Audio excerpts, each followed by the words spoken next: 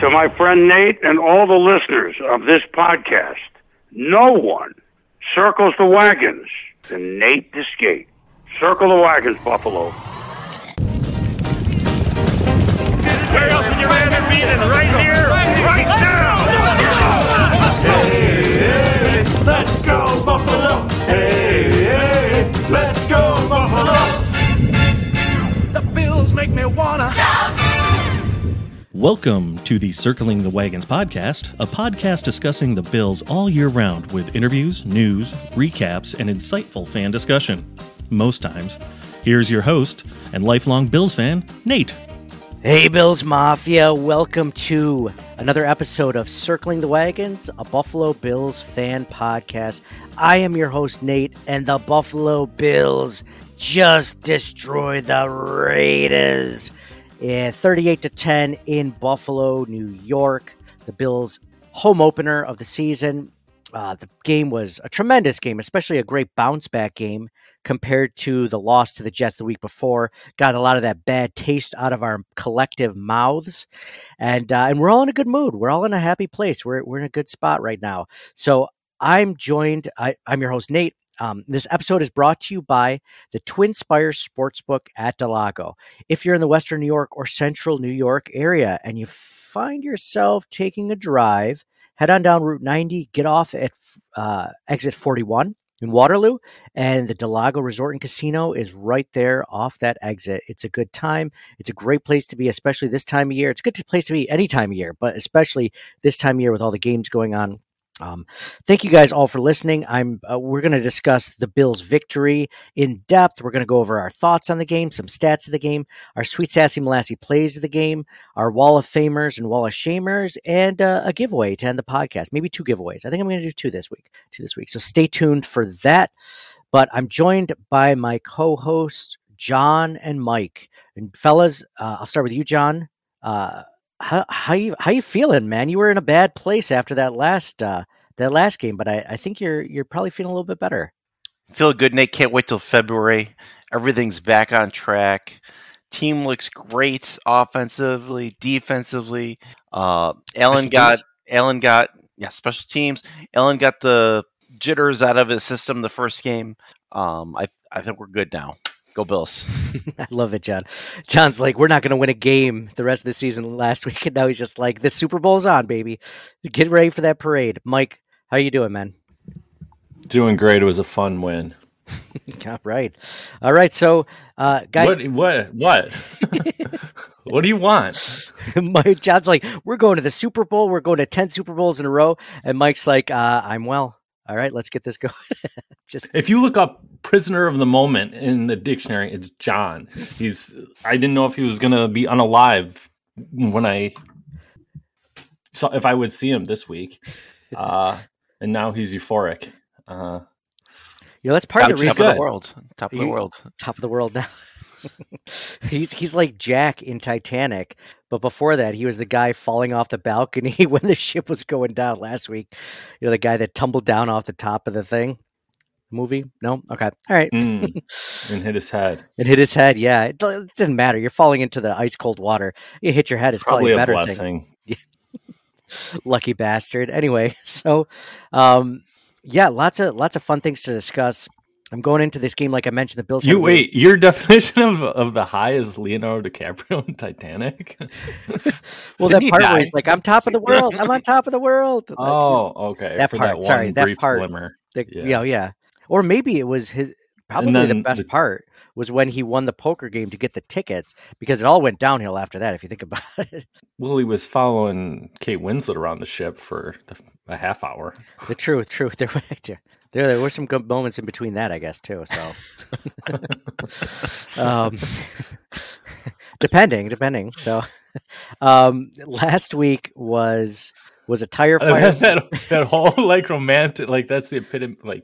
I think people hold that up as what such a romantic movie. And his high point of that movie was playing poker with the boys. I just meant because he's basically signed his death warrant after that, right? Because that was, if he hadn't lost it, he'd still go on to live a normal life, right? But because he got on the Titanic, that was the end of his. But yeah, you're right. There were some good parts after that. It did plateau a little bit after that. So anyway, the Bills had a terrible game the week before. We talked about that briefly on the Thursday preview podcast, and I mean they adjusted just as we thought they would. The Vegas Raiders aren't a good team. They were 6-11 last season. Just not a great team talent wise overall. And the Bills did what they need to. You don't need to go crazy to beat a team like this. You just have to not make a ton of mistakes and just play ball. And the Bills. Why do you think the Raiders are terrible? They're 1-1 now. I wouldn't say they're terrible. Okay, so Devontae Adams, they're not a good team. Perennial All-Pro. They were 6-11 last year. I just said that. I was considering them average, so not good, not bad, right? I don't think they're. I'd say they're in the middle. Make noise. Yeah. Yeah. Well, what makes you think that they're even average? Based on the fact that they're 1-1 now, because that's 500. Like they weren't good last year. Josh McDaniels. The year before they were. Yeah, just from evaluating their talent, like after free agency, the draft, how they've done over the last 2 or 3 years combined, I think I'd say they're an average team. Well, the Raiders in 2021, they were 10-7. Wasn't that the last season that what's his name was a coach? Gruden? Wasn't that Gruden's last season? Completely different team once Josh McDaniels takes over. I mean, right, in the first year, it went down a little bit because it's the first year head coach on a new team, so that makes sense. Now they're ascending. Dude, Sean McDermott's first year with the team, they ended the drought. So you can absolutely do better your first season than the person Josh, before you. I mean, Sean McDermott. He's like a 1 in a million, right? Yeah, fair enough. So Josh McDaniels isn't Sean McDermott, confirmed. So anyway, the Bills did what they needed to do. Easy win for the Buffalo Bills. Josh Allen, he didn't make a lot of mistakes. And that's exactly the opposite of what he didn't do the week before that. No interceptions, no fumbles. The Bills actually got takeaways on defense this week, a lot more. And yeah, they made the Raiders look like a very average to slightly below average team with the victory this week. Thoughts on the game, John? The way that it went down. You weren't surprised on it. We had the Bills when we did the betting on the Bills segment. It was 8.5 points. We bet the Bills thinking that they were going to get more than that. They got way more than that, 28 points on that victory. What were your thoughts on the game? I think it looked a lot like what I was expecting this team to look like for the season. Granted, last week, a lot of it looked the same, right? The defensive line was good. Cook looked good. The receivers looked good. I think last week it was just kind of Allen's fault that everything got messed up, but he got back under control this week, and I think it's exactly what I expected. Dorsey, I think, called a good game. They used all 3 running backs, which was great. They all look good. All the receivers look good. The line looked good. Spencer Brown had a really good game. How about that? McDermott called a good game, I thought. The defense looked really good. Defensive line looked good again this week. Milano, of course, looks amazing as always. It just all around looked really good, and I'm excited for this season finally. Yeah. I mean, you hit on a lot of things right there, including the defensive line. Not only the pass rush, but the ability to stop the run. I mean, they stuffed Josh Jacobs. I kept on thinking this was okay, so he ended up having 9 carries for. No, I kept on thinking this was like a smudge on my laptop, like right next to the 2, but it was true. 9 carries for -2 yards. I thought it was a smudge. I thought that minus sign on my laptop. Like, what is that? Come on. Nope, that was -2 yards. The rushing leader for the NFL in 2022 couldn't get 1 yard past the line of scrimmage today, at least collectively. So his longest run was 3 yards. That was a great game by the Buffalo Bills, not only to get pass rush against Jimmy Garoppolo, but also to stop one of the best running backs in the NFL. So that Daquan Jones and Ed Oliver combination is phenomenal. And then with pass rushing Rousseau both weeks had excellent pressure, I thought. Yeah, absolutely. The Daquan Jones, Ed Oliver looked really good. You mentioned defensive line. Ed Oliver definitely deserves some credit. He looked great. I mean, when he signed that contract in the offseason, I was like, well, let's hope he plays a little bit better, but we might have seen his ceiling. Well, I think he's kind of playing to that ceiling so far this season. He's coming around. He's getting better, which is which is great to see. Mike, what about you? Before I talk anymore, what about you? Your thoughts on the game? Things you like, things that you didn't like? Well, I think we were all in agreement that Allen and Dorsey would have a bounce back game, but I was impressed with just the balance that the team showed overall. It was great to see the running backs involved. When they get the lead, they can kill the clock. They had some great quarterback sneaks that we've seen be an issue in the past. And then when they got into short yard situations, like it's always been about Josh Allen, when now it seems like we have the running back personnel to do it. And then the defensive line, like you said, just very excited. And just if Vaughn is half the player that we think he can be, when he comes back, it'll be unstoppable. Just a great game. Yeah, I think you hit on you guys both said the running game, but Mike, you just mentioned it just now. It's like the ability for the Bills to actually run the ball at will. And it wasn't like the Raiders have a terrible run defense. They looked really good against Javonte Williams the week before in Denver. It's not like he had a great game. He didn't have a James Cook-like game last week, that's for sure. James Cook looked great, but then the two backs behind him, Damian Harris got in the mix, Latavius Murray, those guys both had a touchdown. And yeah, I mean, the Bills had overall, and Josh Allen didn't have to do hardly any rushing. He only had 3 carries for 7 yards. The Bills had 183 rush yards. The Raiders only had 55 altogether, and a lot of that was in garbage time. Had nothing to do with Josh Jacobs. It was one run from someone Tucker. I don't know who that is. But speaking of which, let's go into stats of the game. Stats of the game. They've done studies, 60% of the time, it works every time. That doesn't make sense. So you're telling me there's a chance? Well, people can come up with statistics to prove anything, Kent. 40% of all people know that. Stats of the game brought to you by the Twin Spires Sportsbook at Delago. Let's go into Josh Allen. Josh Allen was 31 for 37, 274 yards, 3 touchdowns, 0 interceptions.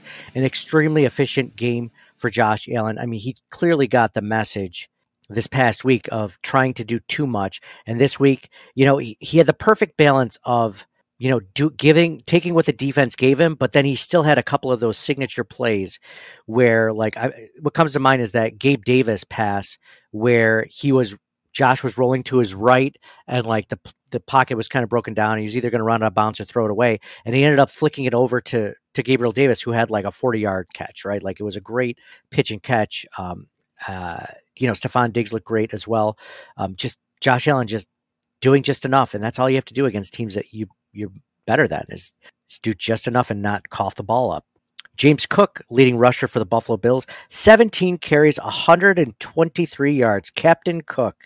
Mike, I think I mentioned this to you over text, but Chris Berman did like the Captain Cook nickname for James Cook. So, really, yeah, I told him it was all that's me an though. Endorsement. That's an endorsement. Oh, I expect that from you. Expect me to take all the credit? No, that was a good one. He was like, "Oh yeah, Captain Cook." He founded I forget exactly what he found. What area or what was it? Hawaii? Somewhere in Hawaii? I don't know. He knew though. He knew the history behind it, which I'm like, oh, that's cool. So I said 3rd and Cole, and he hung up the phone on me. No, I didn't do that one. I didn't dare to use 3rd and Cole. It's too polarizing. And plus, he's not on the team anymore, so I can't do it. James Cook, 17. Damian Harris, 7 carries for 33 yards, 1 touchdown. Latavius Murray, 6 carries for 22 yards, 1 touchdown. Latavius Murray with the revenge game against the Raiders. Gabriel Davis, leading receiver for the Buffalo Bills, 6 receptions on 7 targets, 92 yards, 1 touchdown. Stephon Diggs, super efficient, 7 receptions on 7 targets for 66 yards. Dalton Kincaid was next, 5 receptions on 6 targets for 43 yards. James Cook, 4 receptions on 4 targets for 36 yards. And then Khalil Shakir and Dawson Knox both had touchdowns, 11 and 10 yards, respectively, for those 2 gentlemen. On the Raiders side of the ball, Jimmy Garoppolo, not a good game, even for Jimmy Garoppolo standards. The under-over, so we were talking about prop bets on the Thursday preview podcast, and Jimmy Garoppolo over-under for passing yardage was like 231 yards. So I was like, you know what? They're probably going to be playing from behind. He's probably going to need to pass a lot. It did not matter. I'm glad I did not bet that one at all because Jimmy Garoppolo was 16 for 24, 185 yards, 1 touchdown, 2 interceptions. Leading rusher was someone Tucker I mentioned earlier, 1 carry for 34 yards. The big stat there was Josh Jacobs, 9 carries for -2 yards. Devontae Adams was leading receiver for the Raiders, 6 receptions on 8 targets for 84 yards and 1 touchdown. Josh Jacobs did get some yardage receiving, though. He had 5 receptions on 6 targets for 51 yards, no touchdowns. So, quick pop quiz for you guys. How many more total yards did Buffalo have than the Raiders? How many more total yards? Do you guys want me to give you a multiple choice? Would that be easier? Because that would make it instead of just one number, or do you guys just want to take a stab at it? I like doing the Price is Right rules thing. Okay, Price is Right. All right, you go first, John. You're hoping I don't like you don't like that already. part. Sounds like I hate that part of it. Oh, I unmuted just to cough. That's a pro move right there. 200. 200 for John. Mike, over under 200. How many more yards did Buffalo have total yardage over the Raiders? That's a good one, John. It's a really good guess. 201, Nate. It was 210. 210. John was damn close. I was still within 10. You were still within 10. That was really good. You would have won both showcases. Still wrong. Still wrong, but you would have won both yeah. showcases, right? How close do you have to be to win that? Within like $100 or something, right? Like if you guess your showcase, showdown, and Price is Right, within like $100, you win both of them automatically. It's only happened like a few times. Anyway, but yeah. All right. Mike, you win both. 450 yards of total offense for the Buffalo Bills, 240 for the Raiders. So really good stat right there.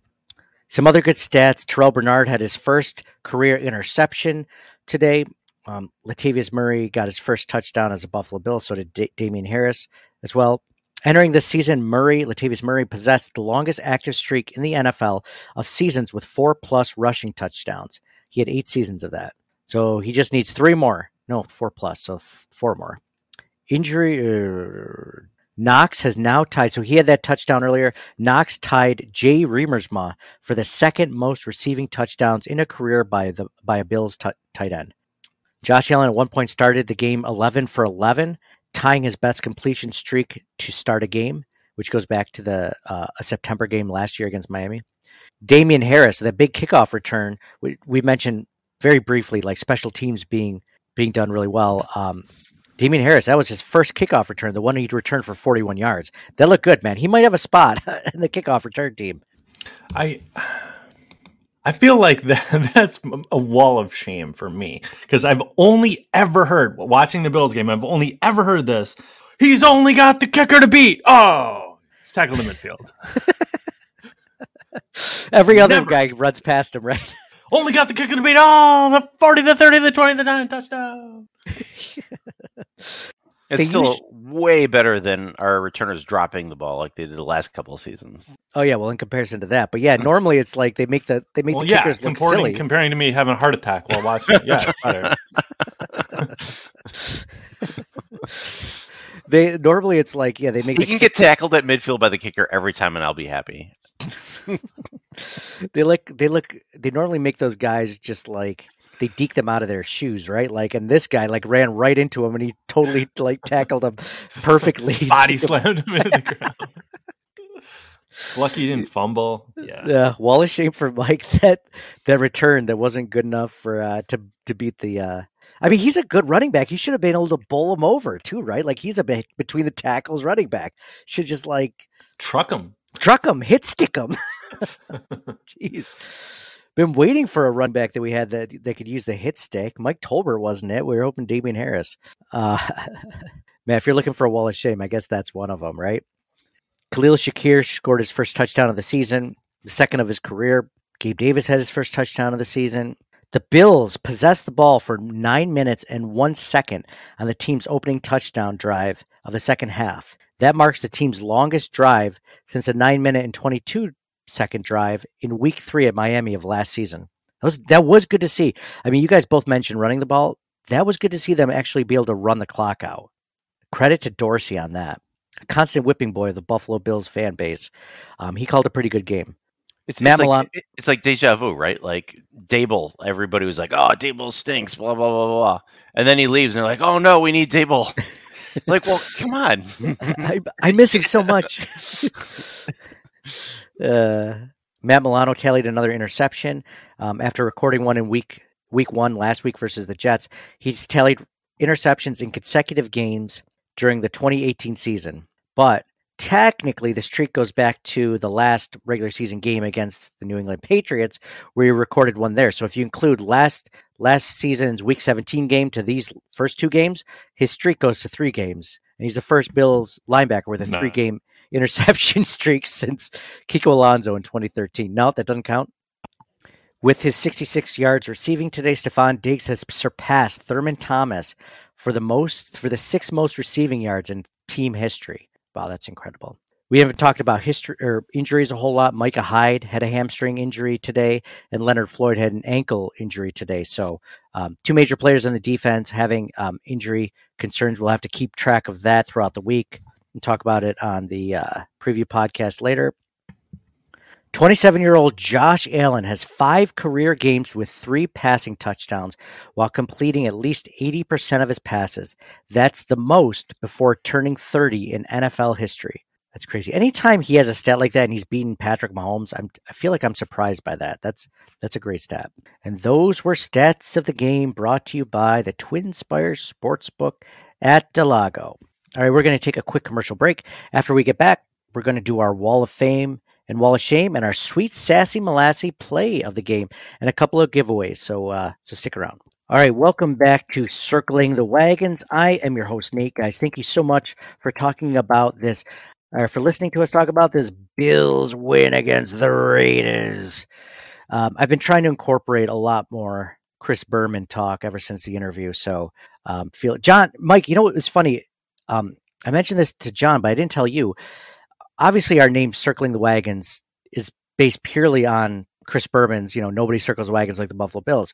But one thing I never really put 2 and 2 together is I'm prepping for this interview, and I know that Chris Berman has had a lot of nicknames, but like that's kind of one of our signature things on this podcast is coming up with nicknames for players. Like it was never intentional to do it because Chris Berman does it also, but like that's just kind of funny. It's funny and coincidental that we both had that. Usually when you do a long intro soliloquy, you're like bracing me for bad news. So is he like suing you over the name? He's like, actually, you can't. He's like, actually, you can't do that anymore. You know how he always did those home run derbies, like back. He's like, I'm gonna take your podcast name back. It's gone. Oh man, no, he was so cool. He was just like, "Well, circling the wagons. I gotta come out to this podcast." It was cool. It was cool. For any of you that haven't checked it out, I sincerely recommend you do. It was really cool. He's as cool as you think he would be on an interview that he is like, in real life. So let's see. All right, and what percentage is he getting? He did an intro for us at the end. I felt bad because I'm like, I was like, I've talked to a lot of Bills players, not a lot of them, like maybe, 10. I was like, I've never asked them this, but like, you're the reason why our podcast name exists. Like, would you mind doing like a quick, like, he's like, I'm surprised it took you this long to ask me. Of course. How's this? And then he just swung from the hip or whatever. Shot from the hip. That's what it is. Swung from the hip. Confusing my, anyway, but yeah, he's like, you're listening. It was funny. It's funny. I got to do his voice more often, but yeah. Let's do our Sweet Sassy Molassy plays of the game. Sweet Sassy Molassy, get out the checkbook and pay Grandma for the rubdown. All right, so this one, John, you start with this one. What was your Sweet Sassy Molassy play in this Bills victory? I'm going to go with the Bernard interception. It was a great play all around. Daquan Jones with the pressure, Rousseau with the tip, Bernard with the pick. And then, of course, like at that point in time, the Bills were down by 7. They had just gone 3 and out.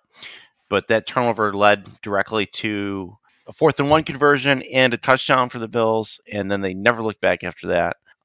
So that is my play of the game. I like that one a lot. A team effort on that interception, like you said, Daquan with the pressure. I mean, he just shot right up the middle. I mean, that was I missed Daquan. We missed him a lot in that Bengals game, and it's very evident. He has not lost a step so far. I'd be okay with them re-signing him, to be honest. If they re-signed him tomorrow, I wouldn't be upset whatsoever. I'd be like, good. I know he's 34 years old. That's fine. Sign him for a 2-year contract. That's okay with me. I'm quite all right with that. Mike, what was your sweet sassy molassie play of the game?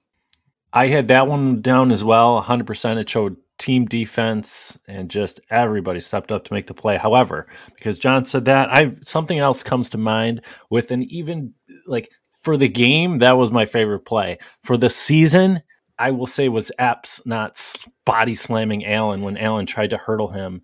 That I think showed like he would have been well within his rights to tackle him harder. So that was my sportsmanship. Oh my gosh! Thank goodness.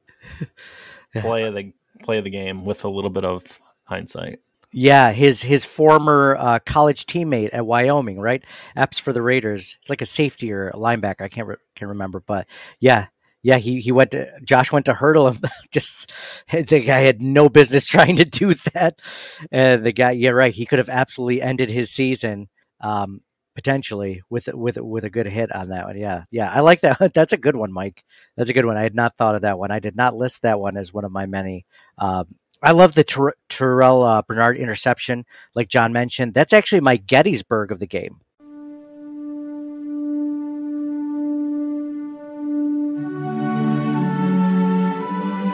Fourscore-and-7 years ago.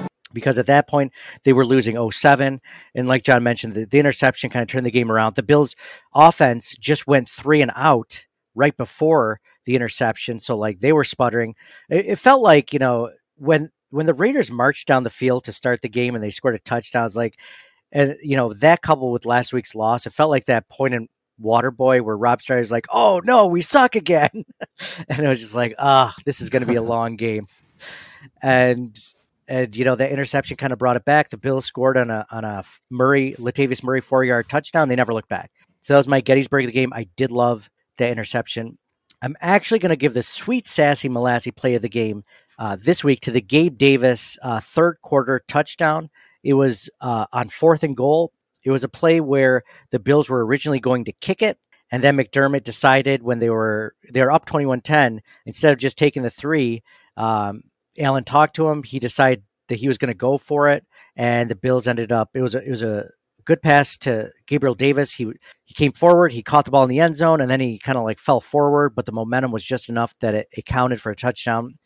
I love that play. It was Gabriel Davis's get right game this week. Although it was Josh Allen's, it was the entire team's get right game, really, including Josh Allen. But the fact that McDermott was just going to take the safe 3, but then Allen convinced him not to, and the fact that he listened to Allen and it ended up being the right decision. Like, a lot of things went into that play. I was really happy with the outcome. Obviously, it didn't matter. The Bills won, by 28 points, and that one put them up by 18. But it was just good to see. Just good to see all around, from coaching to Allen and everything like that.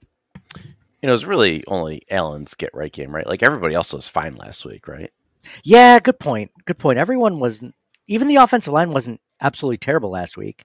They only gave up like the 10th least pressures. It was just Josh Allen was taking more contact than he needed to. You're right. It was more of just a Josh Allen get right game. I also want to point out, earlier you mentioned something about Daquan Jones being 34. He's actually 31. So. Oh, 31? Oh, sign him for a 5-year contract. He's got some more time. Sign him for 6-7 more years. I don't care. 31? Oh, that's so much better. Thank you. Man, how many things do I bring up on the podcast where you're like fact checking me nonstop? It's a lot. Sometimes I don't get to it because you go on to the next segment. But are you constantly fact checking me? Like, that doesn't sound right. Let me look at it. I opened the podcast. I'm like, the Bills win 38-10. You're like, fact check. Let me see if that's right. Minus 2 yards rushing. That can't be right. Fact check. Oh, John, you son of a bitch. You always. But they should have kicked it there, right? I was one of those. I was joking around on Twitter. It's like one of those where I'm like, "What are you doing? Why aren't you just taking the 3 points? It's right there. It puts you up by 14 points, right? Like that's." I agree 100% with going for it. I know you do, John. John will go for it from your own 30 if you could. No, I'm not. I'm not ridiculous, but no, I was definitely on board with going for it there. But I was before when they didn't make it. I was. that time you didn't want them to. No, I was on board with that too. John was staunchly against that one. That was a smart funny play. How he's always right, regardless of the outcome. I was good for every fourth down that they went for today. I jokingly texted Nate when it was like 4th and 10 that they should go for it, but that I didn't really. I was just joking. Oh, that one he didn't mean. that was just a goof, guys. They kicked it then, so but. Yeah, John is the 4th down king over here. Yeah, lots of you guys don't have another Gettysburg besides that one, right? The Terrell Bernard interception. I mean, it was kind of the turning point. I agree. I agree with that. Yeah. And for those of you that don't know, I keep forgetting we probably have a bunch of new listeners that have never heard the podcast before. Gettysburg of the Game is just like, Gettysburg, the battle of the Civil War that changed the tides of the war from one to the other. And we were just looking for a name of a play that kind of changed the tide of the game. Not necessarily the Sweet Sassy Molassie, your play of the game, but something that, helped the Bills win. So that was mine. There's got to be 1,000 better names. Well, the Union was always going to win with their manufacturing base. Let's get real. I don't know enough about American history to dispute. No, except the South had tanks. Like I don't know. I can't with other manufacturing. Well, maybe they had. Let's just move on. We should find something better.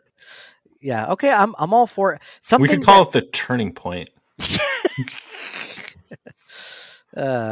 If there was something else, you could slap another sponsor on there. What turns? Things that turn. Things that turn. We'll have to circle back to that one. Let's put a pin in that one, Mike. We'll come back to that one. Actually, so this is what we're going to do at this point in the podcast. We're going to switch over to our own podcast feed for the last part for the Wall of Fame and Wall of Shame segment, where we have some really great submissions by some listeners. And then we're going to do our 2 giveaways over there at the other podcast as well. And another thing is, if you are following our other podcast feed, I did do a Twitter space with a few listeners that gave us their thoughts of the game. It was really cool content. Some things on there that we won't discuss at all on this podcast that you should check that out when you get a chance. All you have to do is check out Circling the Wagons on any of your podcast feeds, Apple Podcasts, Spotify, wherever you listen to podcasts. So again, this episode is brought to you by the Twin Spires Sportsbook at Delago.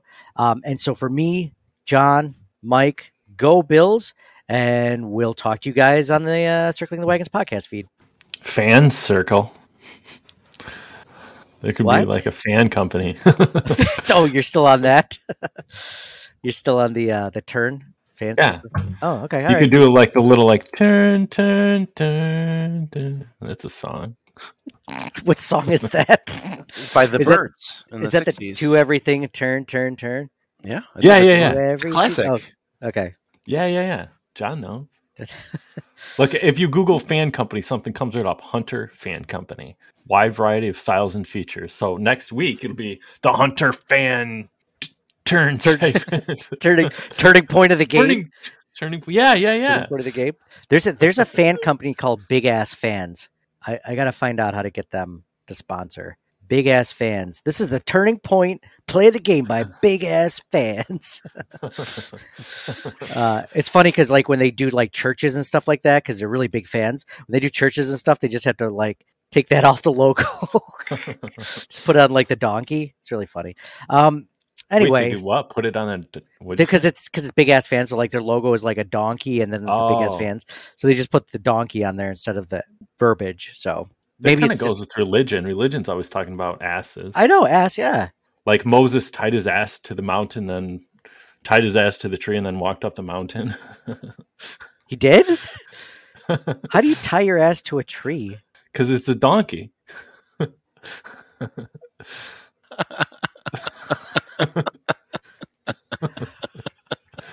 I was thinking he was walking up with a tree tied to his behind, and I was like, the tree must have been small and cut down. Yeah, I think it was like Mount Sinai when he was going to get the tablets. Yeah. So it's like so it's very religious, actually. It'd be perfect.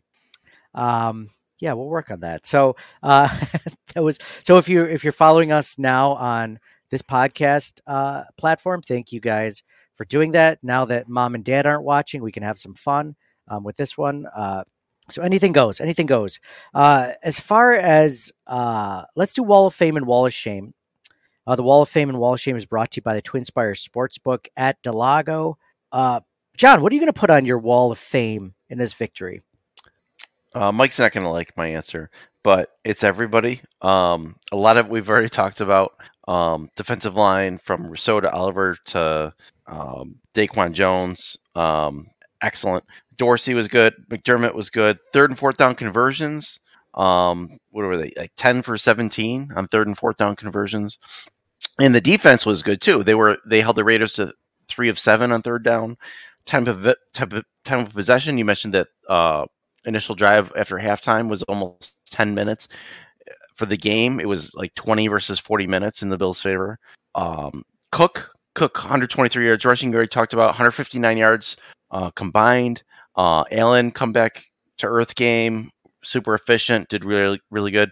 Everybody. Yeah, that's a lot. I can see my Mike might not like that one. That's that you did. Who didn't you mention? The secondary, the Bills secondary. I think those are the Bills offensive line. Even the offensive line. You mentioned Spencer Brown, John. I'm so glad you brought that up earlier. I know he's not Wall of Fame worthy, but he was going up against Max Crosby with Chandler Jones out. Max Crosby is their best pass rusher, and even in the half of the Broncos Raiders game I watched last week, like he was disruptive. He was, I remember watching him being like, oh crap, he's going to go up against Spencer Brown all next week. And dude, Spencer Brown held his own. So you didn't mention that. I'm not going to necessarily put him on the Wall of Fame or an honorable mention, but he's not on the Wall of Shame. That's for sure. And that's a pretty big step. So John covered a lot and a lot of things, a lot of good things there. Mike. Yeah, it's good, but the whole point of an award, like you don't give every single person the award, whatever. For me, it's... Hey, wait a minute, real quick. At the ESPYs, the Pat Tillman Service of the Year Award, DeMar Hamlin presented it to all of the service and training staff members of the Buffalo Bills. It wasn't just Denny Kennington. It was the entire staff of like 9 or 10 or 11 people. So you can do that, but extraneous circumstances where they save someone's life. Yes, I agree. Not for Wallace. And then it was one tiny facet of the team, I would say. And then the fact, like it's just so out of the norm. And some would say idiotic to do week in and week out. For me, no offense, John. No offense, John. Well, they pick one thing. That was possibly the dumbest thing I've ever heard. No offense, John. Just, I would expect it to come only out of an idiot's mouth. But no, it's okay. I anticipated this. It's fine. He did call it. He didn't say John's is like. He just said Mike's not going to like it. It's like Mike's not going to call me the biggest idiot ever for saying this. But so John didn't miss you the last couple of weeks. Wait, you guys have been doing it for a couple of weeks. It's like that meme. You guys have been getting paid for this.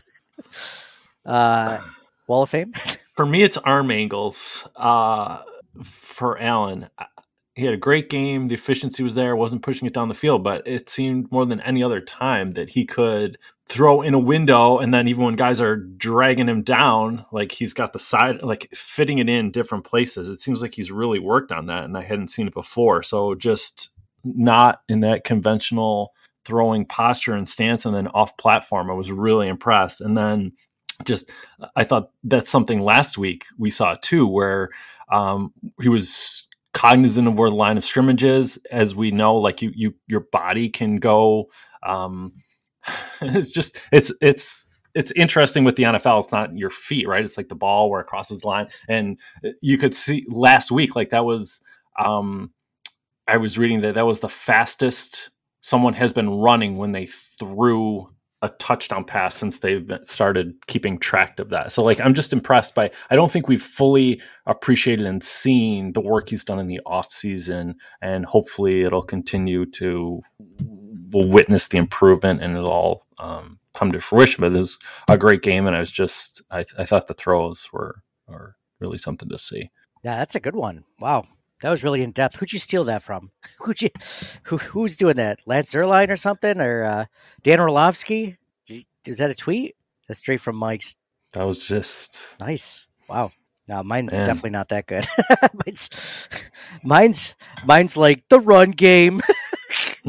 Do you agree? Like you could see no, everything you said was sidearm, right? Yeah, everything you said like made sense. I never thought of it that way. I remember thinking, and I didn't Like I've seen Mahomes do it. Nobody else, though. I mean, not to take away from Allen, but certainly seen Mahomes make those throws. But no, I can't think of anybody else. If it wasn't for Patrick Mahomes being in this league, would we be talking about Josh Allen being like the cream of the crop, like as far as what he can do? Because how many times have you watched other quarterbacks just in regular games like tonight's, like what the Patriots versus the Dolphins, right? And it's, you don't look at each of these quarterbacks and you'd be like, these guys, we're witnessing something special.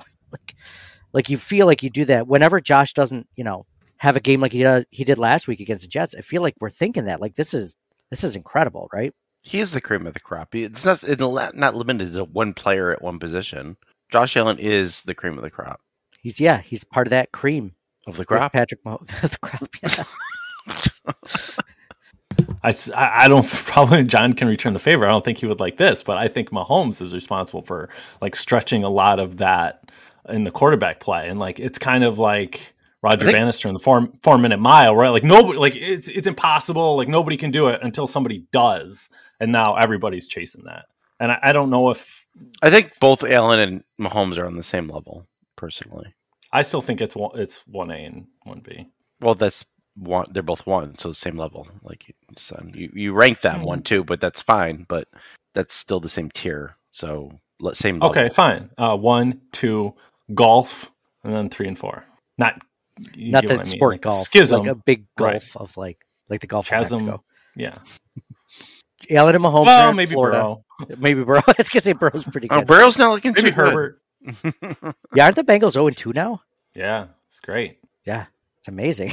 It's gonna need that when it comes time for playoff seeding. So yeah, I like Mike everything he said. I didn't know that stat about his touchdown last week with the fastest on a throw. Or was it this week? Was it this week you said that? It was last week. The fastest somebody had been running well. And while they released a touchdown throw. Yeah, we definitely take that for granted, for sure. Since he's been here, 6 years now? Yeah, for sure. Absolutely. So why my wall of fame, run game? No, everything John mentioned, everything Mike mentioned, those were all really good. I was just going to say Allen for playing smarter football, but arm angles is really cool, really insightful. How about this? Being so good or beating a team so badly that your second stringers get to play for like 5 or 10 minutes. Like that was pretty cool to see. Like you have guys like Dane Jackson force that fumble. Like that looked really good. Of course, Dane Jackson would normally be starting if it wasn't for Christian Benford being so good. But that was cool to see. Like that's how deep this team is. It was fun to see them, even the second stringers, beat up on the Raiders. Yes, just to piggyback off talking about the corners, but Kyer Elam has been inactive the first 2 weeks of the season. What do you make of that? He's not as good as Christian Benford and Dane Jackson. I know that's how good their depth is, though. Like what you just said. Like I mean, so like you would see it. You'll see an occasional tweet where he's like, "Oh, he's a bust. Elam's a bust. First round, whatever." It's the second year. Yeah, and he's shown flashes, but it's way too early to call him a bust. I think it's just that they're so deep and like everybody's really good. I think you're right. I don't put so much on Elam. Maybe it's because I want to give him the benefit of the doubt because he has showed up when, at certain times. But yeah, I think it's just that Benford and Dane Jackson are playing so well as opposed to Elam playing so poorly. And it's not necessarily fair because we're used to Tre'Davious White and he came in as a rookie and he was really good. Not everyone's built like Tre'Davious White, right? So the expectations can't necessarily be equal. And White, to me, over 2 games has been a little inconsistent. So there is a little worry there. I almost bit. Through 2 games, small sample size, Benford is probably their best guy. Bedford got lucky with that penalty that got basically taken away, right? Like that pass interference call. I thought for sure that was pass interference, right? Oh, me too. Me too, especially seeing it live. But then when they, had instant replay of it, it didn't look that bad. He did turn around and, there were hands on each other, but he wasn't pushing the other guy to the ground like before the ball got there. I thought it was actually a good call, but still, the Bills don't get those calls. Like, even if they're like iffy, it's always just assumed that the Bills are going to get that flag, right? Second time in second weeks where I thought a play was definitely going to go against the Bills, like that Josh Allen fumble the first week. Like I was like, this is definitely going to go. And then they called it dead, and they didn't end up reversing it. I don't think you can, but they didn't end up doing it. So, John, wall of shame in today's win. Can you put anyone on your wall of shame? Is it possible? I don't have a legit one, but I'll throw this out there. So like Takeo Spikes was honored as a legend of the game today for their home opener. My wall of shame is going to go to, I'm sure people have seen his tweet. Whoever made the accommodations for Spikes to watch the game. In his tweet, he says, congrats to the Bills for getting a dominant win in the home opener. I wish I could have stayed for the entire game, but seating accommodations were not the standard. And then there's a picture of him with like an overhang in front of him where he's sitting that's obstructing some of the field. I don't know why you would put a player like somebody you're inviting to the game to speak and do these things in to sit there, right? And then like Tim Graham retweeted it and mentioned that, hey, somebody mentioned that the same thing happened to Marv Levy last year, where somebody said that he wasn't Levy didn't say it, but somebody else said that Levy was put in a bad spot or something that was overwhelming. And it was like, okay, I don't know who's making these accommodations for these players, but maybe they should be on the wall of shame. So, Tim Graham's tweet wrote that he said the Hall of Famer told him that he was appalled where Marv Levy was seated at last year's home opener in the general area with fans who were nice, but too overwhelming for a 91-year-old man. Like, that's crazy. That is absolutely crazy to sit 91-year-old Marv Levy with the general fans. Like, at least, I guess, Takeo Spikes wasn't in the general fan seating section, but if you look at the tweet, which has gotten like almost 4 million views at this point, like he's almost, I guess you'd say like 70% of his glass viewing area is blocked by a structure in front of him, a seating structure in front of him, the 300 section. And it's just like, why does this seat even exist? Like, why did they even create something like this, where it could look this poorly? Bro, that glass room could be 100 feet in either direction from where he's sitting. We have no idea. He could have sat a little bit over to the left and it would have been so bad, maybe.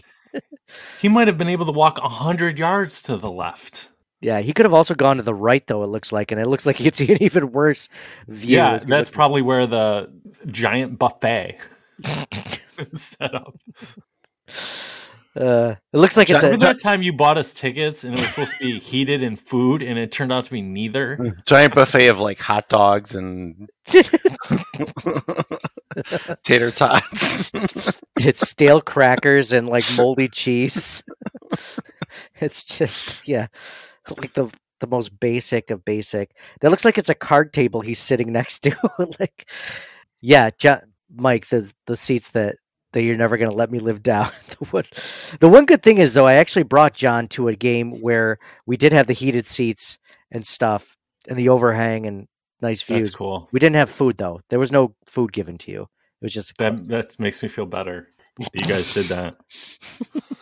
Dude, it's not even saying Marv Levy complained about it. It's like Takeo Spikes said he was appalled. Like Marv Levy maybe asked to be sitting on the 50-yard line or behind the players, or like, who the hell knows? It's like people are outraged on behalf of other people. Well, it said that like a Bills Hall of Famer said that he was appalled that Levy was where he was. So yeah, that narrows it down, right? Like it was either Kelly or Thomas or Reed or Smith that said, "Hey, Levy shouldn't have been in that spot." Yeah, and maybe Marv is, I don't know. I'm appalled for other people in this one. You're right. Maybe he did want that. I have a hard time believing that. As many games as I've been to, I haven't seen many 90-year-old people rolling up in the general seating section where I've been. So, like, he probably didn't request anything, right? Levy's just like, yeah, whatever. They just put him there. That is probably what happened, right? Possibly. Or maybe it was for 10 minutes so he could then come out from there onto the field at halftime for something. Like, I have no idea. I just... we were talking people get outraged about other people. It's just it just goes in circles. It's exhausting.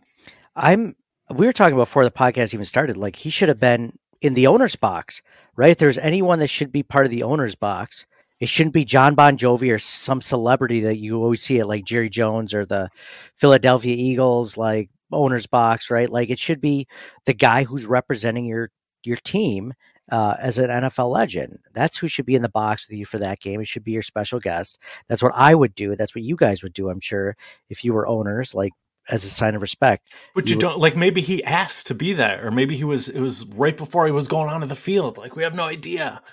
I'm telling you, he was not asking for that. I no, there's no way that a guy like Kelly, Thomas, Reed, or Smith would have said that. But it's just hearsay. If that was the case. You didn't hear it from Jim Kelly. You heard it from some dude on Twitter. Tim Graham said some dude who talked to a dude. Hall of Fame Bills player. Right. He's a reporter. He was reporting what he heard. Yeah. I guess the Hall of Famer. Takeo Spikes puts MBA in the title of his name. I did notice that. He's very proud of it. He got a master's. He should put it in there. Gosh. How many NFL players have masters in business? How many NFL players did not waste their money and do not need to go get... Including Takeo Spikes, he does not need that. It could be what he wants to do, though. Like, it's not just... John, why don't you change your Twitter to college graduate? Oh, look at here. Look at that's a humble brag if I ever saw one. It's called X, Mike. I'm sorry.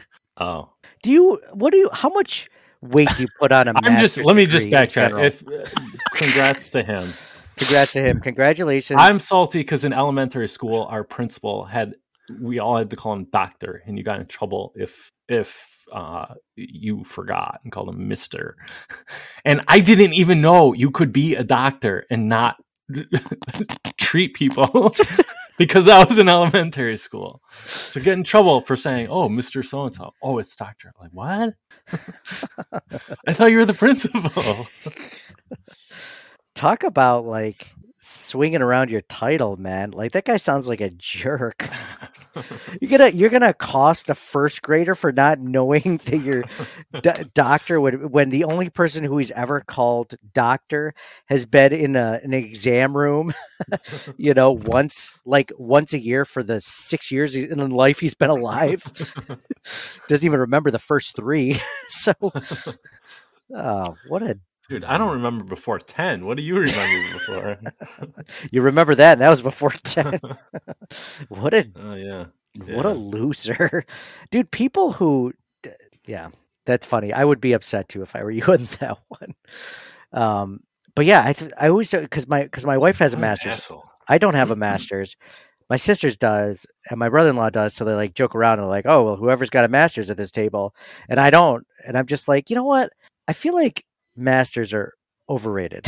I feel like you can get infinitely so. You could probably get one from University of Phoenix in 6 months. Yeah, 6 months. Yeah, it's easily 6 months. You probably get 2 of them in 6 months. That's how easy masters are to come by. They just give them to you. I had a friend like in undergrad. I feel like undergrad is so much harder. In my friend who stayed for his master's, the same program, he's like, they paid me to do the master's degree. I'm like, how hard can that possibly be? Oh, you just do a master's thesis. Oh, you mean that like you have to study for something for 2 years and talk about it later? I bet you I could do that. People are like, what did you talk about? Like, oh, this thing you've been studying for 2 years. Yeah. They're like, if I studied anything for 2 years, I could study flat earth theory for 2 years, and then I could defend it in front of 10 other professors. I'm sure by that point, if I spent 10 hours a week doing it. So anyway, I feel like it's better for like, you're going for an entry level position that you don't have any experience for, but like experience trumps a lot of things. Like almost everything, right? Right. Yeah.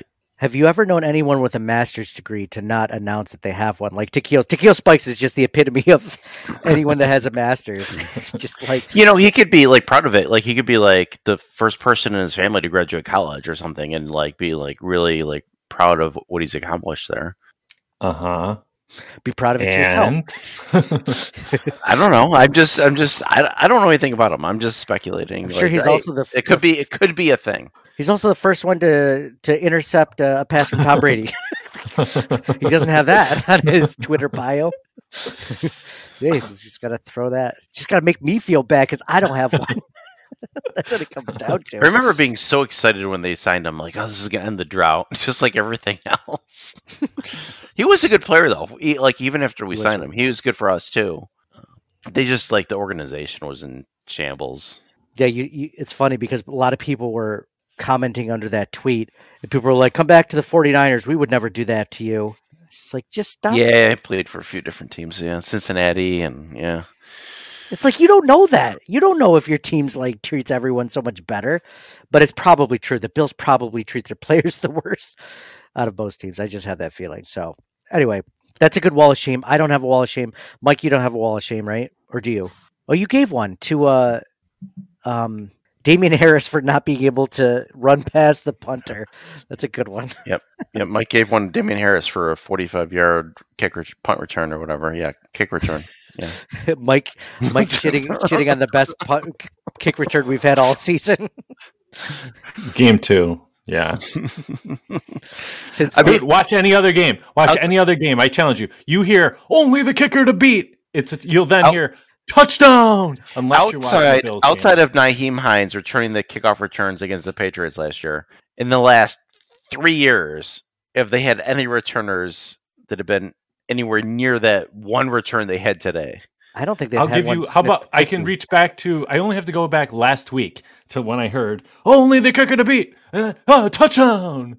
Like that's it. Like as soon as I hear that, like it's over. Only the kicker to beat, Bills. And he runs right into him. Wait, the Bills returned to kick last week? I don't understand what you're saying. The Jets did. Yeah, I get it, but that's not what I. Oh, that punter. Oh, yeah, our punter. Jeez. What was that compared to we didn't. It wouldn't have mattered anyway. They would have just kicked the field goal because that's all they needed at that point. Yeah, live to play another day, fight another day. But stupid Jets. All right, let's go over to Twitter where I ask who is on your wall of fame or wall of shame in this week's victory. Big R is in. He writes, Wall of Fame, the defense, one bad drive, everything else was dominance. Also, Josh, Diggs, and Cook. Wall of Shame, gas prices in California, climate change, etc., but nothing Bills related this week. Still sour after giving up the W against the Jets, but good dominant win this week. Dude, those are good wall of shames. Gas price. Well, I don't live in California, so I didn't know they were that bad. But climate change, man, that's not good. That's not good. But the one good thing I can say about climate change is that we live in a place in Western New York where like it's going to be like the new Florida. It's like in just a few years we'll be living in Florida weather. Everyone flocks to Florida and North Carolina because they have such great weather. Like that's where we're going to live. You know, we're just going to be in that weather. It's never going to get below like 50 or so, and it's going to be nice. I mean, Florida will be like hell. It'll be a hellscape to live in Florida at that point. But I feel like we'll have another ice age before Rochester, New York is going to be 50 is the lowest temperature for the whole year. You think we'll have another? Yeah, that's probably more fair. Another ice age. It couldn't go that well. It couldn't go that well for us. Be like, we have palm trees now. Nope. It's just we live in igloos now. That's our thing. That's what we do now in Buffalo and Rochester. Mike Graham writes, Wall of Fame, Ed Oliver and Matt Milano. If Matt Milano keeps playing like this, he will be Wall of Fame every week. Josh Allen gets a shout out for playing smart and still doing JA-17 things. Wall of Shame, who kept saying Dorsey was the problem? I think he has put together 2 solid game plans. Absolutely. In the moment last week, I was totally against Dorsey, but now looking back at it, especially having a couple of days after that game to really look back at it, it was almost all Josh Allen that week. And I like what Mike said about Matt Milano. Matt Milano definitely deserves a Wall of Fame mention for sure. Pete Twinkle writes Wall of Shame, and he shares the picture of Takeo Spikes looking at a set of concrete bleachers in front of him, concrete seating section. In today's day and age, we could easily find how big that room is. Could we not? Yeah, that looks like we could find. John's doing so much fact checking on everything I say. John, go look for the seating sections. No, I already checked. It's only like a couple more feet in each direction. So it's John doesn't fact check things that don't follow his narrative, Nate. You know that. Yeah, we know that, of course. Why would you do that? All right, then you fact check it. He makes a decision. He closes his mind. It's like a steel trap. It's like boom. That window pane next to him. Who's going to fact check the fact checker? So you can decide amongst yourselves. Jacob Schoberl writes, Wall of Fame, the Buffalo Bills, great team effort all around. With the exception of the first possession, team was incredible. Wall of Shame, me for trading Cook in fantasy. Sweet Sassy, Matt Milano interception. What a play. That was a good Sweet Sassy. I didn't have that, but that was a good play. Great play. He mossed him. He Randy mossed Josh Jacobs on that play. Took the ball right out of him. That was a great play. That was probably my second one. That was good. I'm glad Jacob mentioned that. Bill Lasso writes, Wall of Fame, running backs being effective and receivers all coming through in big situations. Wall of Shame, Dorsey. Wow, interesting. The shotgun handoffs up the middle are the worst play in football. Glad to see he called more under center runs throughout the game. But Dorsey, throw out the shotgun handoffs. You know what? I was going to criticize that a little bit, but he's right. Whenever they were able to run the ball up the middle, but it's when they were in shotgun, they weren't able to do it. They weren't able to do it last week either. Wow. I don't know. I feel like late in the game, Cook had a lot of big gains on that play. So I'm not, I can see early maybe, but and then they went to Murray, and then when they went back to Cook, I think it was fine. Yeah, it was only in the beginning that they were having issues with that, but maybe they were under center as they got. That's pretty impressive. I wasn't paying attention to formation. It would be interesting to see the splits and the stats and all that to see for sure, I guess. Mm-hmm. Ian writes, Wall of Fame, Joshua, the running back room, Matt Milano, honorable mention, Dalton Kincaid. The kid's going to be a problem. Yeah, he's going to be a problem when they pass to him a little bit more than 4 times a game. I like that they include Dawson Knox, but I don't know. I think Dawson Knox is good. I just really, really want to see Dalton Kincaid catch the ball a lot more. Yeah, I agree. I mean, Knox has looked good. I think he had a couple of drops or half drops that he either wasn't ready for or he just dropped. But over the last couple weeks, I like both being on the field though, and having the option to pass to either, and the other team not knowing who might get it. I think this is going to be great. And Kincaid's still a rookie, first round or not. Tight ends take usually a little bit time to develop. But I think Kincaid has looked really good when he's had the opportunity. So I'm excited overall. On that first Latavius Murray touchdown, it was him and Deion Dawkins blocking on that side that allowed him to get into the end zone. One thing, we didn't mention Deion Dawkins. We mentioned Spencer Brown having a bounce-back game. Deion Dawkins had a bounce-back game. He didn't look good the week before necessarily, or even a lot of last season, but he looked good today. I think he held his own. Mike Graham also wrote, Gettysburg, Bernard's early INT definitely changed the mood of the entire game. Yep, absolutely. Terrell Bernard. Will writes, Wall of Fame, Matt Milano, Josh Allen, James Cook, Gabe Davis, Wall of Shame, Trey White, ? Trey White, only for the first part of it. Only for that first drive or so. Karen, #Go Buffaloes, #Let's Go Buffalo. Wall of Fame, QB1 spreading the love between the running backs, wide receivers, and tight ends while dominating and under control. Wall of Shame, QB1 trying to sneak a hurdle in the game. LOL. That's funny. That was the Wall of Shame for the worst play of the game was him trying to... That was classic Josh Allen right there. I actually loved it when he tried to do it, even though it didn't work. As long as he doesn't get injured, I don't care what he tries to do. But yeah, yeah, and it was funny too because like he was laughing, the DB was laughing, like it was great. Yep. Yeah, he slapped on the back of the helmet like, yeah, you could tell. Big Rick writes, Allen for running the offense and getting everyone involved. Haven't seen a chart like this in 5 years from him. O-line, big clap to Brown and Dawkins played with edge in the D-line. The stat line just shows 1, 2, 3, 4, 5, 6, 7, 8, 9 different receivers for Josh Allen. Kelly Seidel writes, Wall of Fame, James Cook, career day. Wall of Shame, first series defense. Yeah, that's about it. That's the only time the defense looked average. Brian Dodge writes, well, you know what? I'm looking to fame up Spencer because he did way better than expected against a great pass rusher. Absolutely. I'm glad Brian said that. Josh Rinkin writes, Wall of Fame, Terrell Bernard, who he had a good game last week and this week with an INT. Tremaine who? Oh, that's good. That's good. I told you guys at the beginning of the season, like everybody's all Dorian Williams. Like he's not the middle linebacker. He's going to back up Milano. Bernard's the guy. And it was unfortunate he got hurt in the preseason. But look, he's back without all those preseason reps. He's doing good. John, would you take Tremaine Edmonds at $18 million a year or Terrell Bernard on a rookie contract? Bernard all day. It's like, and then especially like look at the like if you have to ask the question Oliver versus Edmonds, right? Or I guess the other question would be Oliver and Bernard or Edmonds and whoever would have replaced Oliver. Yeah, it's hard to know without knowing who that would be, but I mean, people were saying Oliver versus Edmonds at one point, and I think that we can say, at least as of now, it seems like it was absolutely the right decision to keep Oliver and let Edmonds go. Exactly. Yeah, absolutely. That's a good call there, John. Wall of Shame for me thinking this was going to be a close game because of Josh Jacobs. Yeah.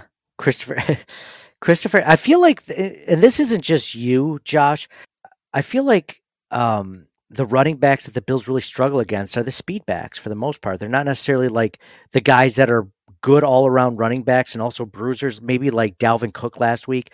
Like he's not the one that the Bills had an issue with. Josh Jacobs isn't the one the Bills had an issue with. It is like the Breece Halls, like the guys that just have speed. Probably if it was James Cook, if the Bills were facing James Cook on defense, like they might have an issue with a guy like that.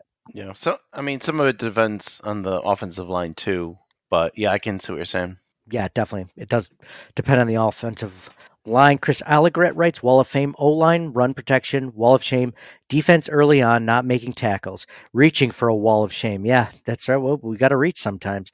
Bill's Blitzkrieg writes, I think there were guys who played better, but Wall of Fame accolades for Bernard and Benford. Tough assignments for both, and they held it down all game.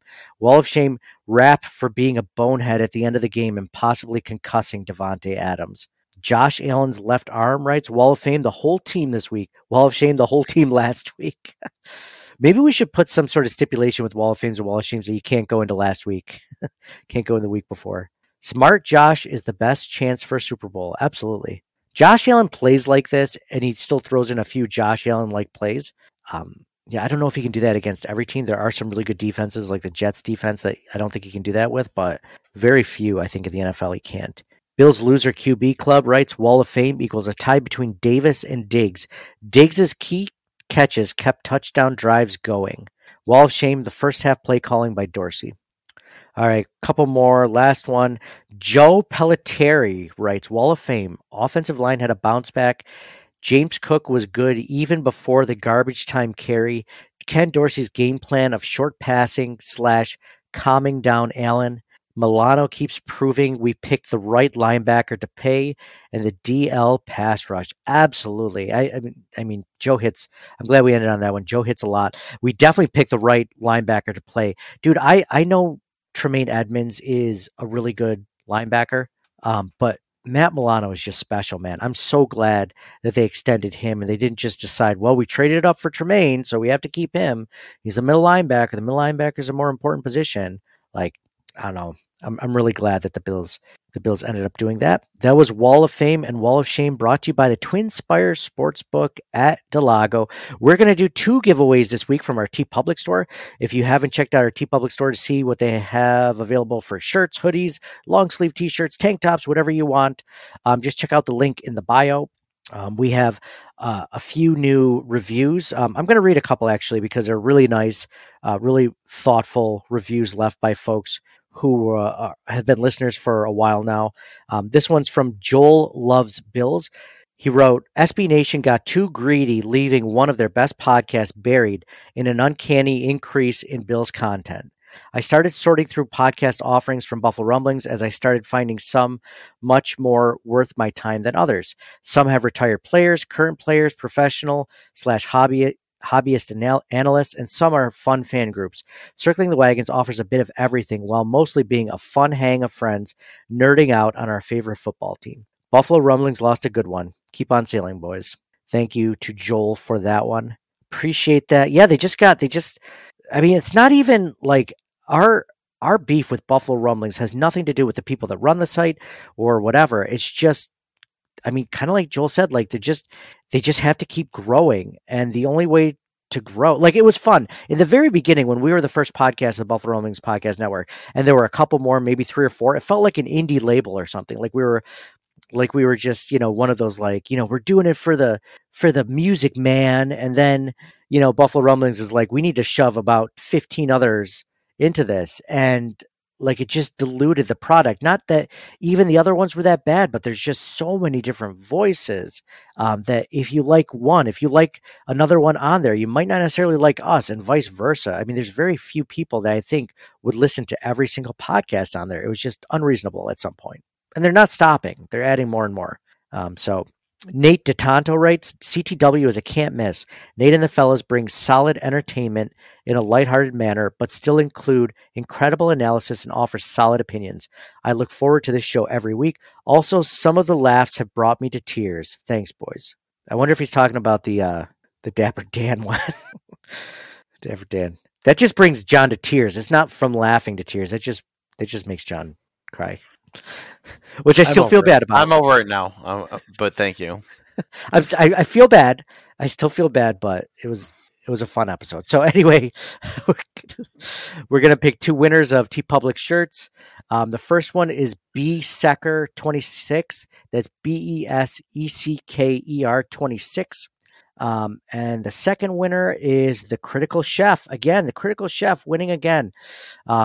So make sure to let us know that you heard us on the podcast. DM us, message us over Instagram, Facebook, Twitter, whatever, or email us ctwpod@gmail.com.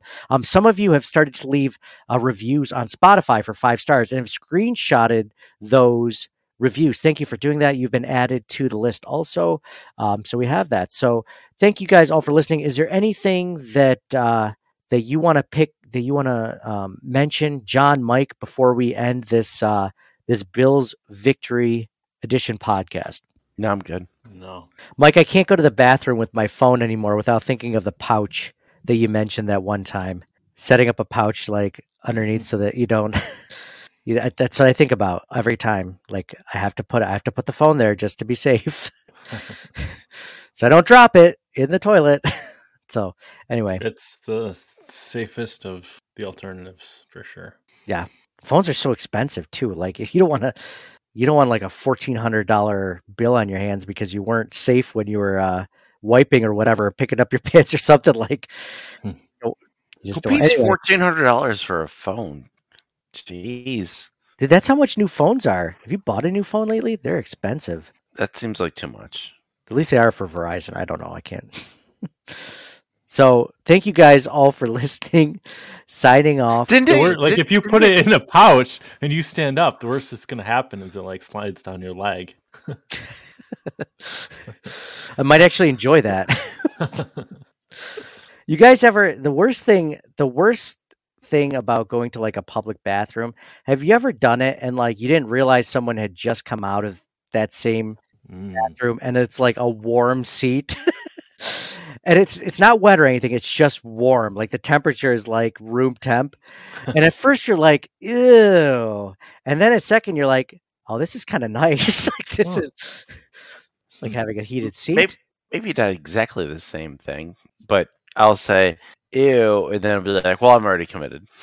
Yeah, exactly. I'm already committed. Not So that it's nice necessarily. Not but that it's like, nice, but I gotta go, and I'm committed at this point. I'm like, I'm not gonna hate this, I guess. Like, I just make the best of a bad situation, I guess. Could be a lot worse. Could be a cold seat. Could be freezing. Anyway, thank you guys again all for listening. Appreciate you guys following us on the new podcast feed. Signing off for John. Go Bills, Vegas, baby. Not talking about this game because it was in Buffalo. I'm talking about the Vegas game in February. And for Mike. Go Bills. And for me, Nate, whenever Marv Levy said, where else would you rather be than right here, right now? He didn't mean in the general crowd at Highmark Stadium. You have no idea. He might have. Go Bills. And we'll talk to you guys again soon.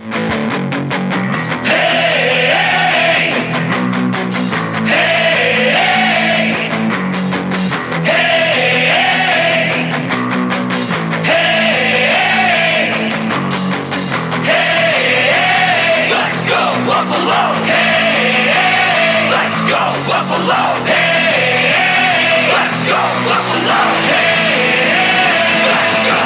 Find us out in the parking lot. We got the tailgate down in our favorite spot. We're all fired up and our friends are here. We got some damn good food and a ton of beer. It's finally Sunday. We can't wait for the Bills to play. So kick it off, 12 men. Let's hear you scream. Let's hear you scream.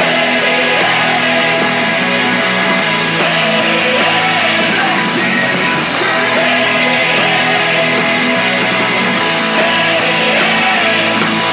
It's finally Sunday. We can't wait for the Bills to play.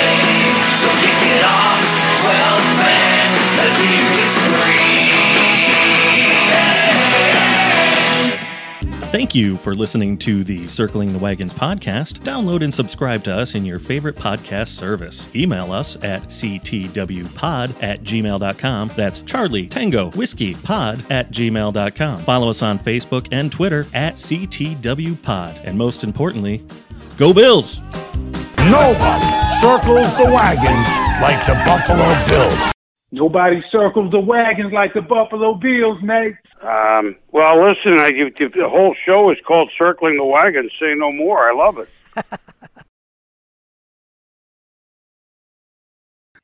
When you were talking about that smudge, I thought you were going to go in that to talk about Rick and Morty. What was the Rick and Morty one, the smudge? As he was looking up, Morty was out at night looking up at the moon with his telescope, and you remember he saw a dude planting a flag on the moon, and then he's like, oh, the next day, like a guidance counselor shows up to work and it looks exactly like that. So he's like, oh, that's the guy who's facing the moon. And he tells the principal, and the principal thinks that's a euphemism for a pedophile. So he goes out and confronts him, and he punches the guidance counselor in the face, and he gets fired, and eventually the guidance counselor commits suicide. And his family, wasn't Morty's brother or his sister was like, it's probably just a smudge. He's like, yeah, I think I would know, I think I would know if it was a smudge or not. And then as Morty's like eavesdropping at the funeral, they're like, oh yeah, it was weird because if you looked at him from the right angle, he looked like a smudge. That's right. And then he goes back that night to look at his telescope, and he wipes the smudge off his lens. Was that Morty's dingers? Is that what it's zingers? What was it? What was that one called? Morty's mind blowers? Something like that. Yeah, sounds right. Sure, why not? John and I don't know episode titles or You song told me titles the episode title. You said that was your favorite episode. It was like, yeah, my favorite Maybe episode. like 4 years ago, via text after I looked it up on Wikipedia. It was like last year. Like, what's your favorite episode? I'm like, I don't know. Like, I like the Mr. Meeseeks, and you're just like, mine's specifically Morty's Mind Blowers. And I'm like, I never pay attention to the episode name.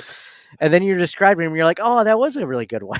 Sorry, it's not my fault. You forgot what the hell the name was. You told it to me. I just happen to remember. It's offensive. You've always been like, 21. Oh, the title. Do you like this song? Here's the title. Yeah, I know. I know. Sing some lyrics, guy. I don't know titles.